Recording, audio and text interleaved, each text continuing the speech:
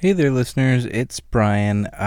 For Halloween, we're going to do a listener appreciation episode again, like we did a few months back. So, we're going to ask y'all a few questions and read your responses on our episode. Last time we just did it on social media, so I know we left out those of you that listen but aren't on social media. So, I'm going to read the questions right now before this episode starts. And you can email us your answers at podcast@horrormovieclub.com. So, here we go. What's one movie you try to watch every Halloween season? I know everybody asks that all over Twitter and stuff, but tell us and we'll read your answer. Which horror villain do you think would make for the best Halloween costume but might be hard to execute? What's a Halloween tradition you do every year outside of movies or trick-or-treating? What is a Halloween costume that you purchased or created yourself that you are most proud of? And what's your favorite childhood memory from Halloween? So if you have answers to any or all of those, just shoot us your responses, podcast@horrormovieclub.com, and we will read your answers on the air. And we're recording that episode probably 4 or 5 days from when this episode is released. So hurry up and get us those answers, and we can get them into our recording. Okay, enjoy the episode, guys. Bye.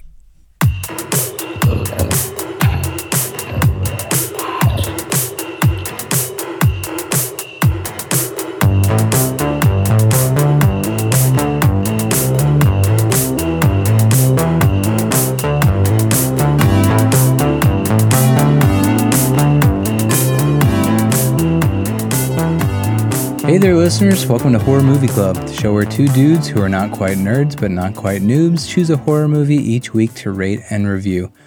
I'm Brian. I'm on the phone with Ashvin, and today we are discussing Hellraiser from 1987, directed and written by Clive Barker, starring Andrew Robinson, Claire Higgins, Ashley Lawrence, Oliver Smith, and Doug Bradley. This is a movie about a cheating wife who encounters her resurrected lover and does his bidding in the hopes that he can fully restore himself before being captured by the extra-dimensional beings in his pursuit. Ashvin, first watch for you? First watch, man. I've been seeing that Pinhead guy all over since I was a kid, and I've always wondered what the deal was, so I was glad to finally watch this one. Yeah, and he doesn't appear in this movie until about like an hour in. I know, what the hell was that? I thought he was going to be like the main character, but yeah, he's only in like a few scenes, right? Yeah, it's interesting because he's the standout, and that's what all the sequels are based off of, him and the Cenobites. But yeah, a good chunk of this movie is not about that. Yeah. But I mean, for like, better cool, or worse. Yeah, but it's pretty cool visuals though, right? On him. And like yeah, the other I mean, Cenobites. he looks awesome. The Cenobites in general, I think for the most part, looked awesome, minus one of them to me. Oh yeah, one of them got the short end of that stick. Just a chubby dude in sunglasses. Yeah. You missed like the memo, like what you're supposed to dress. Well, and they like live in this world of constant sadomasochistic pain. So Yeah. there's Pinhead, who's got all these nails in his face. There's the chattering Cenobite who has like the skin peeled away from his mouth. The female Cenobite has an open wound in her neck, so they're all in like extreme pain, and he's just in sunglasses all the time. Just like, sorry guys, I have very high photosensitivity. Yeah. Can't handle those UV rays. I'm actually so really painful. uncomfortable right now. Yeah. This is my hell. Yeah, this is so like unstylish it hurts. I thought this movie might be a good prequel to like a modern day 50 Shades of Grey. Speaking on the whole S&M thing. Yeah, it's got some S&M themes. Yeah. It's just random to see that come up in a movie. I feel like we don't see that too often. Yeah, and apparently Clive Barker based some of the Cenobite design and costume design over some stuff that he'd seen in S&M bars. Yeah. And I didn't look into that more. I don't know if he was into that kind of thing or what. I mean, you don't. I think he was one of the first openly gay directors, if I remember correctly.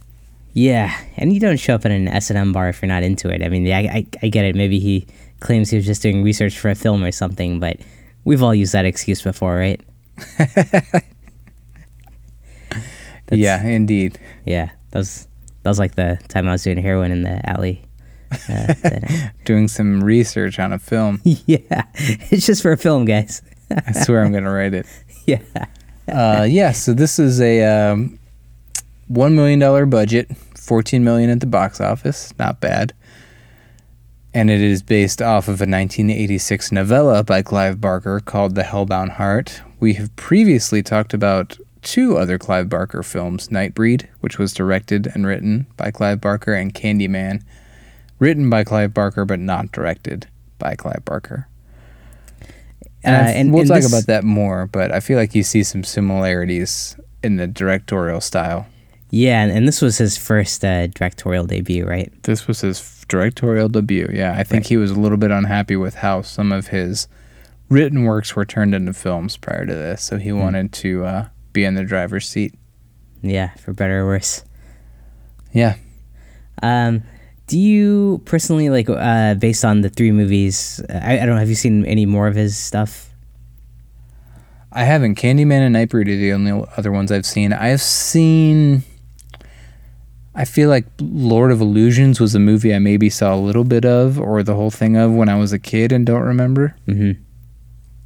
Okay. How about you? No, I just these three. But I feel like I get a sense of Clive Barker. And yeah, I'm just kind of curious, like, do you like this guy? I feel like he's very heavy on, like, the fantasy side. And he's very whimsical. Yeah, very whimsical. You ever go to the library and, like, read those big, like, romantic novels that has, like, you know, old time people, like, knights and stuff doing it?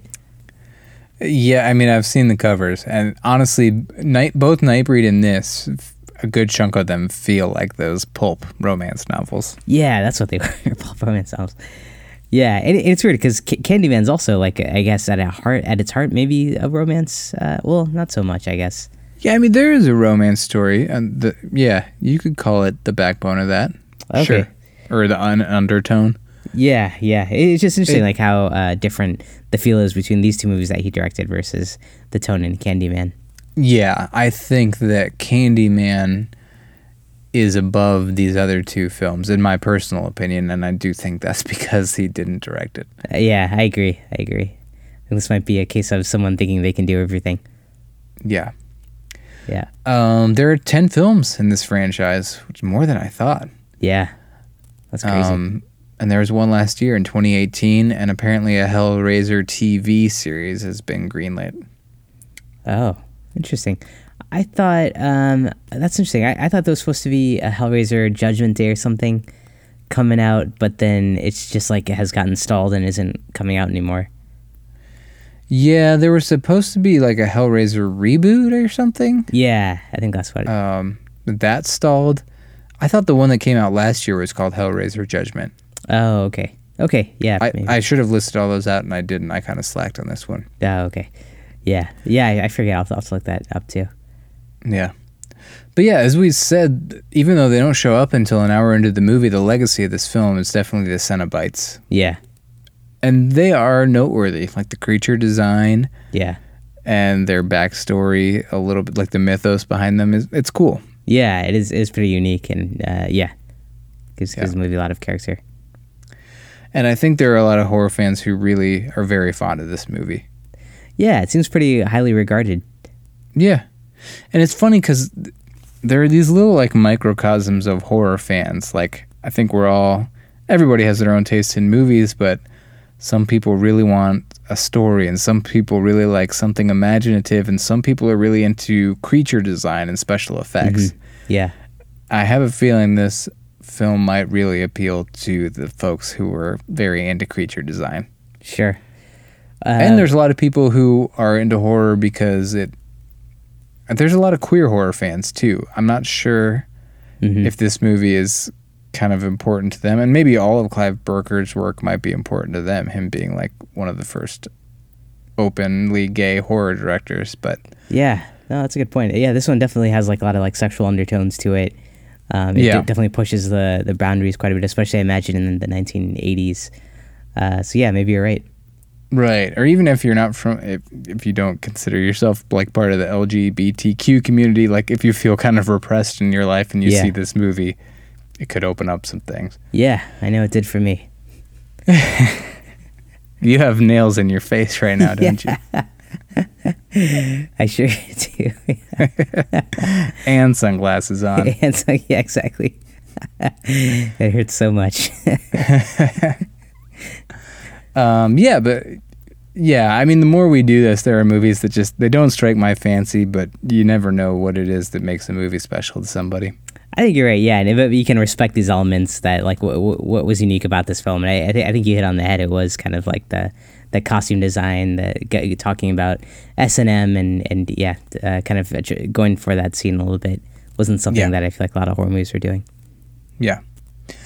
This is a gory movie, man. Yeah, right. Didn't it first have an X rating? It had an X rating, and they had to make some cuts. Yeah. It was gorier than I remembered. I had seen it only once before. Yeah, and I feel like it gets gory like right away. Doesn't even look It does. great. Instantaneous gore. Yeah. This is like the fourth or fifth movie we've seen recently where it's like just out of the gate they give it an X rating, and then these directors or editors are having to try to scale it back to make it an R rating. How are people so off on the mark? Well, there's a documentary out there, and I wish I remember what it was called, about the MPAA. Mm-hmm. It's essentially just like a group of like 10 people who are like deciding what's offensive to them and what's not. Okay, yeah. And they lean very heavily towards sex being offensive. Yeah. So there are no hard and fast rules. I see. Okay. So it's yeah. Okay, so it's pretty easy to fall into the X category. And I think it's hard for a director and the people involved in the film to guess how it's going to be received by the MPAA. I guess. Because, like, think of all the money. Like, I'm sure there's incentive in being like, we want to push the envelope here with the gore and stuff. But think of the money and time it costs to, like, submit this to them and then go back and have to cut stuff or even maybe reshoot some stuff. Yeah, I can imagine the amount of waste that goes into that. But you're right. Maybe they're just kind of creating more work, or it's like an industry that like built on punishing directors for doing this. Yeah, and I mean, it's hard to quantify. It'd be hard to write up a set of rules over what is going to get you an X and what's going to get you an R and what's going to get you a PG-13. But I guess, yeah. I think it really is guesswork. Sure, yeah, to some degree. I don't know, though. I mean, like, the things they were talking about here that made it X, I think there was just probably some more gore. I know there were, like, a few extra thrusts going on in one of the sex scenes. I heard that, like, 2 thrusts was okay, but 3 made it X. Yeah, so you're saying there isn't, like, a list out there that says that explicitly? Yeah. The number of thrusts you can do in R versus X? Yeah, look up thrust in the index. Yeah, exactly. Was that another thrust? That's a half thrust. Yeah. Yeah, no, I think you're right. I think it is just like a lot of fodder that goes on. Right. And a lot of times it is just like, hey, you hung on that shot for a little longer. Yeah. Or you included one more shot of some vivid gore there. So yeah, cut that one out. X for you. Yeah. Yeah. Yeah, man. Anything else background-wise in this movie before I go into an Ohio connection? No, that's all I had. So the main catalyst here is that there's this puzzle box that opens up this dimension to, I guess maybe it's hell. Maybe it's just this other dimension of sadomasochism. Mm-hmm. But if you are interested in a puzzle box, you can contact Merchants of Mirth in Cincinnati. They make these really cool wooden puzzle boxes that actually look really cool. Oh, cool. Do you have one of them? I don't, but I just found them online. Oh, cool. That's awesome. My buddy's kind of into Lego puzzle boxes. Oh, nice. I remember cool seeing one of those. Yeah, they're cool. Boy, I've said cool about 20 times. Can we send these guys a bill for that advertisement? Yeah, I think we can. In Cincinnati. We'll just say it's good. We got you. Anything else before we move into the plot? No, I'm good. All right. Well, if you don't mind, I'm gonna pause this conversation for a second. I think I just heard the doorbell ring. Okay, sounds good. All right, I'll be right back. Yep.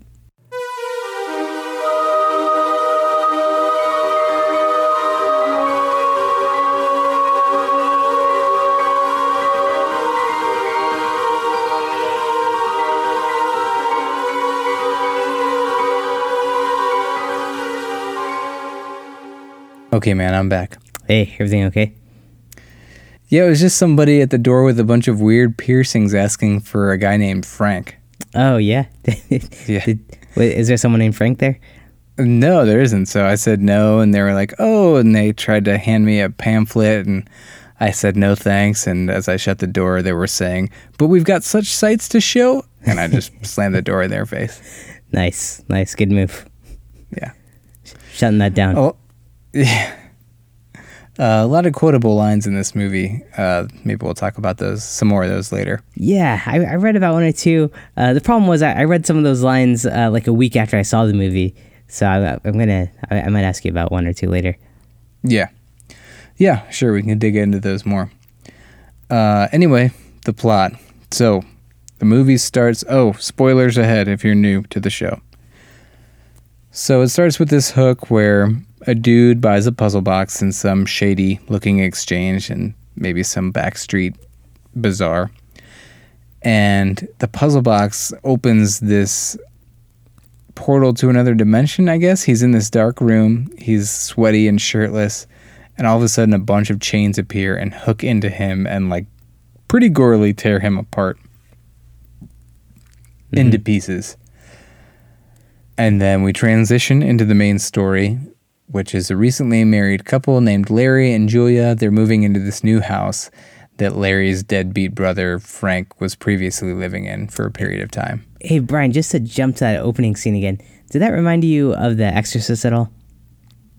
The Exorcist? What was the opening scene in The Exorcist? I feel like this father or someone is like out and there's like somewhere like the Middle East or something, and there's some kind of excavation going on. And I felt like with this opening scene too, like it opens with this guy. I didn't think he was in the U.S. I thought he was like in some other foreign country and buying like this artifact or something.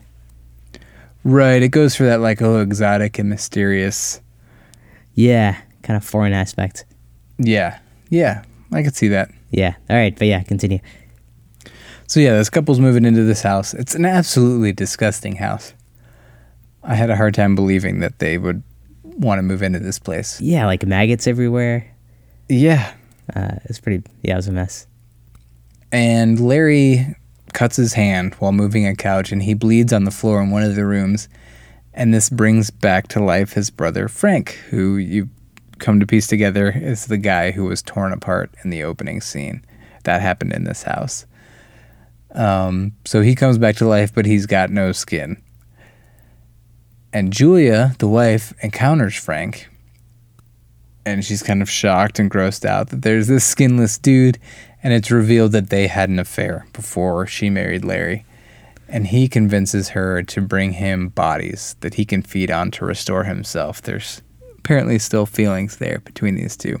That flashback scene to their affair is so terrible. It's like he shows up in like the rain and like his shirt's soaked, like muscles like poking out, and he's like, "Well, aren't you gonna invite me in? I'm Frank, and you know the hot brother or whatever." And she's just like taken away by him. It just felt like so like cheesy 80s. It is. It's terrible. It's cheesy and it's melodramatic. Yeah. And to add to it all, Frank's voice is overdubbed with another actor's. Oh, are you serious? I think some of the English accents they felt, I can't remember at one point, they felt were too strong, so they went back in and overdubbed with more American sounding accents. Oh my God. I didn't really, yeah, that's crazy. Yeah. That didn't seem like it fit right. That makes a lot of sense. Yeah, it was cheesy. The dialogue is bad. Yeah. I know people love this movie too, but yeah. Anyway, so she goes about seducing a bunch of dudes at bars and bringing them back to this house so that she can kill them, and Frank eats their skin or something. So she's like feeding these dudes to Frank, and he's being restored. And Larry's adult daughter, who does not live with them, her name is Kirsty, she sees Julia one day bringing a man into the house. So she follows her in and stumbles upon this whole gory scene, Frank without his skin and her killing this dude as an offering. She steals the puzzle box and accidentally opens it later on in a hospital after she passes out from running away from the house and she's taken to this hospital. So when she opens the gateway via the puzzle box, the Cenobites come for her. And she tells them she can lead them to Frank. And this was kind of cool. Like this is like I think you see like images of Pinhead ahead of time, like just passing, but this is like the first time you see all the Cenobites, right? Yeah. Yeah. I liked that one. I think it's called the Engineer, the one that lives in the tunnel that was coming after her.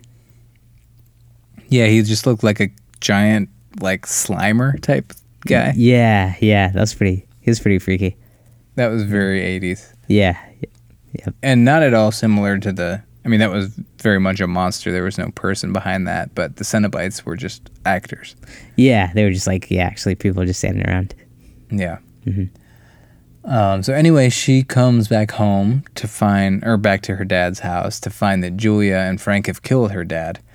And Frank is now disguised in Larry's skin. And this is when the movie picks up for me. Mm-hmm. Like, I do think that this dude, like her dad not being her dad and his skin like kind of falling apart was kind of creepy. Yeah, kind of a face-off vibe kind of thing. Yeah. And you could like see all the blood, like, and I was surprised, like she wasn't like, hey, why is your face bleeding? Why is your face coming off? Yeah, I know. But she didn't pick up on that. So he tries to kill her, but accidentally stabs Julia instead and doesn't really seem to care about it. So it's clear that Frank is just using Julia, even though Julia seems to be kind of in love with Frank. Yeah. So Julia, and the movie has been focused on Julia this whole time. She's essentially the main character. Mm-hmm. Up until this point. Yeah. So she's dead and gone, whatever. And Frank sucks her blood or something. And eventually the Cenobites come back and find him. And they tear him apart with chains again. Then they go back on their deal with Kirsty and they come for her. But she figures out how to use the puzzle box like it's some sort of a laser gun or something to kill them. I didn't understand how she figured that out, but apparently if you press the button and like point it at them, they'll go back in there. Yeah, well, I read on Wikipedia that she like did the puzzle in reverse, but in my mind's eye, from my memory, it was just like she pushed a button. Yeah, exactly. So her boyfriend shows up, they escape the house, and they burn the box, only to have this homeless guy. They burn it at like I think it's maybe just like a homeless camp, where there's like fires burning in trash cans.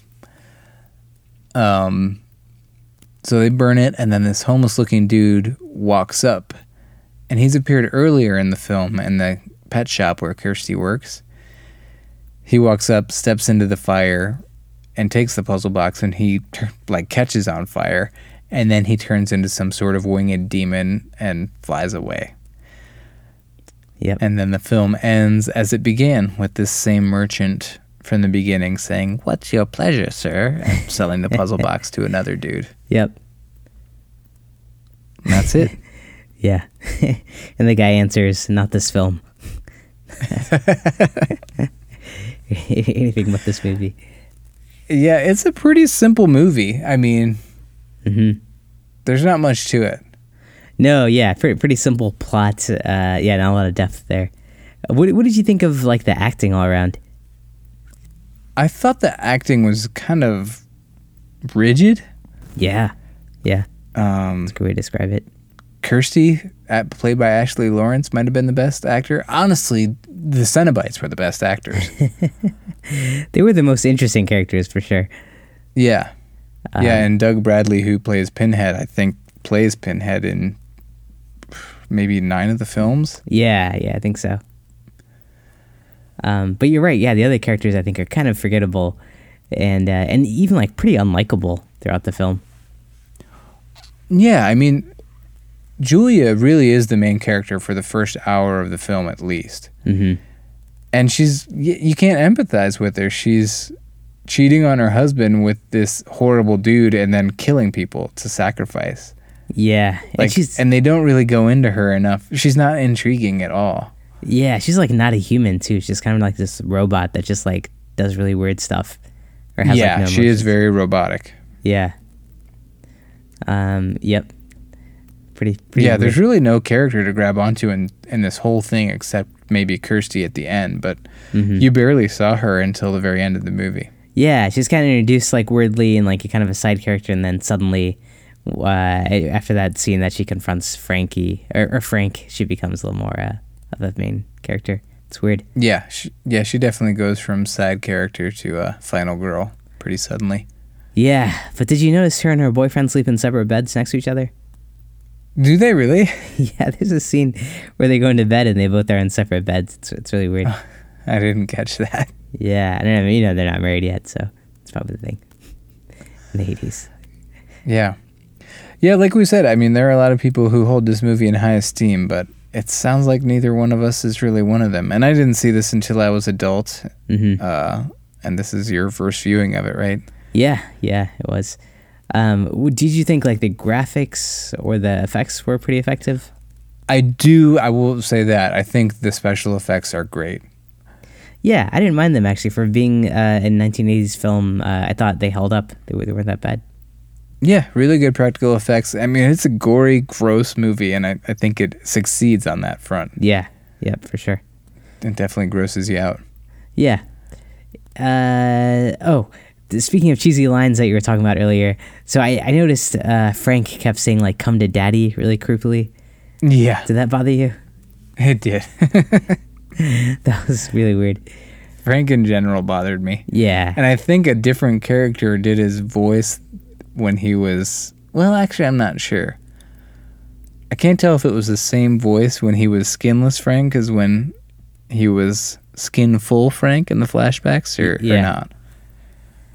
Yeah, I can't tell. Did he say "come to daddy" in the flashbacks too? Yeah, he did. Oh, weird. To the mom? To Julia, I'm pretty sure. Oh, okay.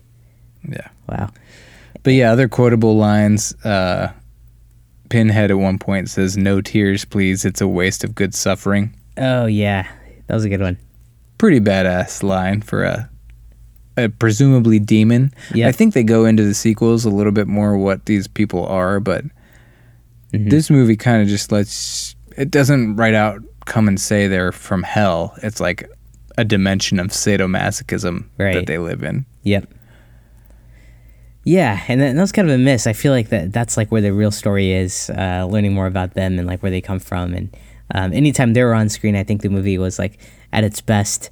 And that happens so rarely. Yeah.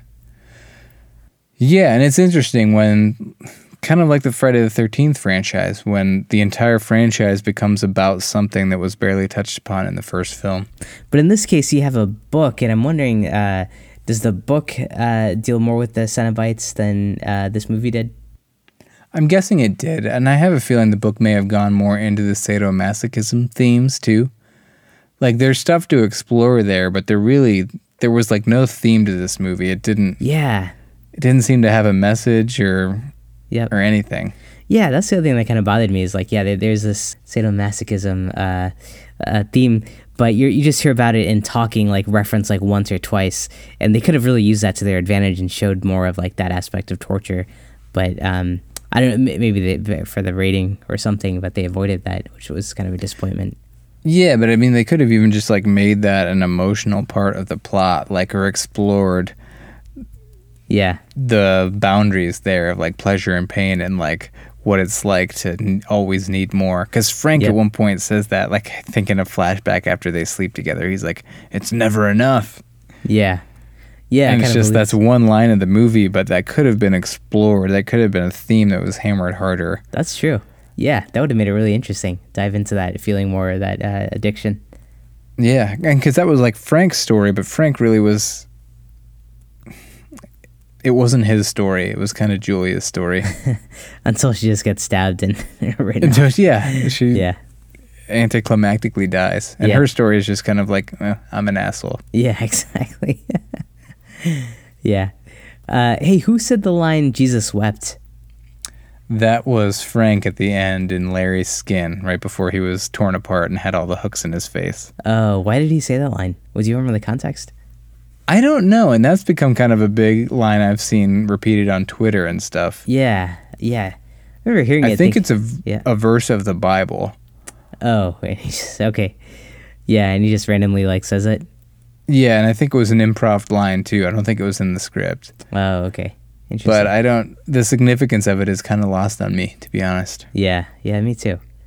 Sorry for all the Hellraiser fans out there.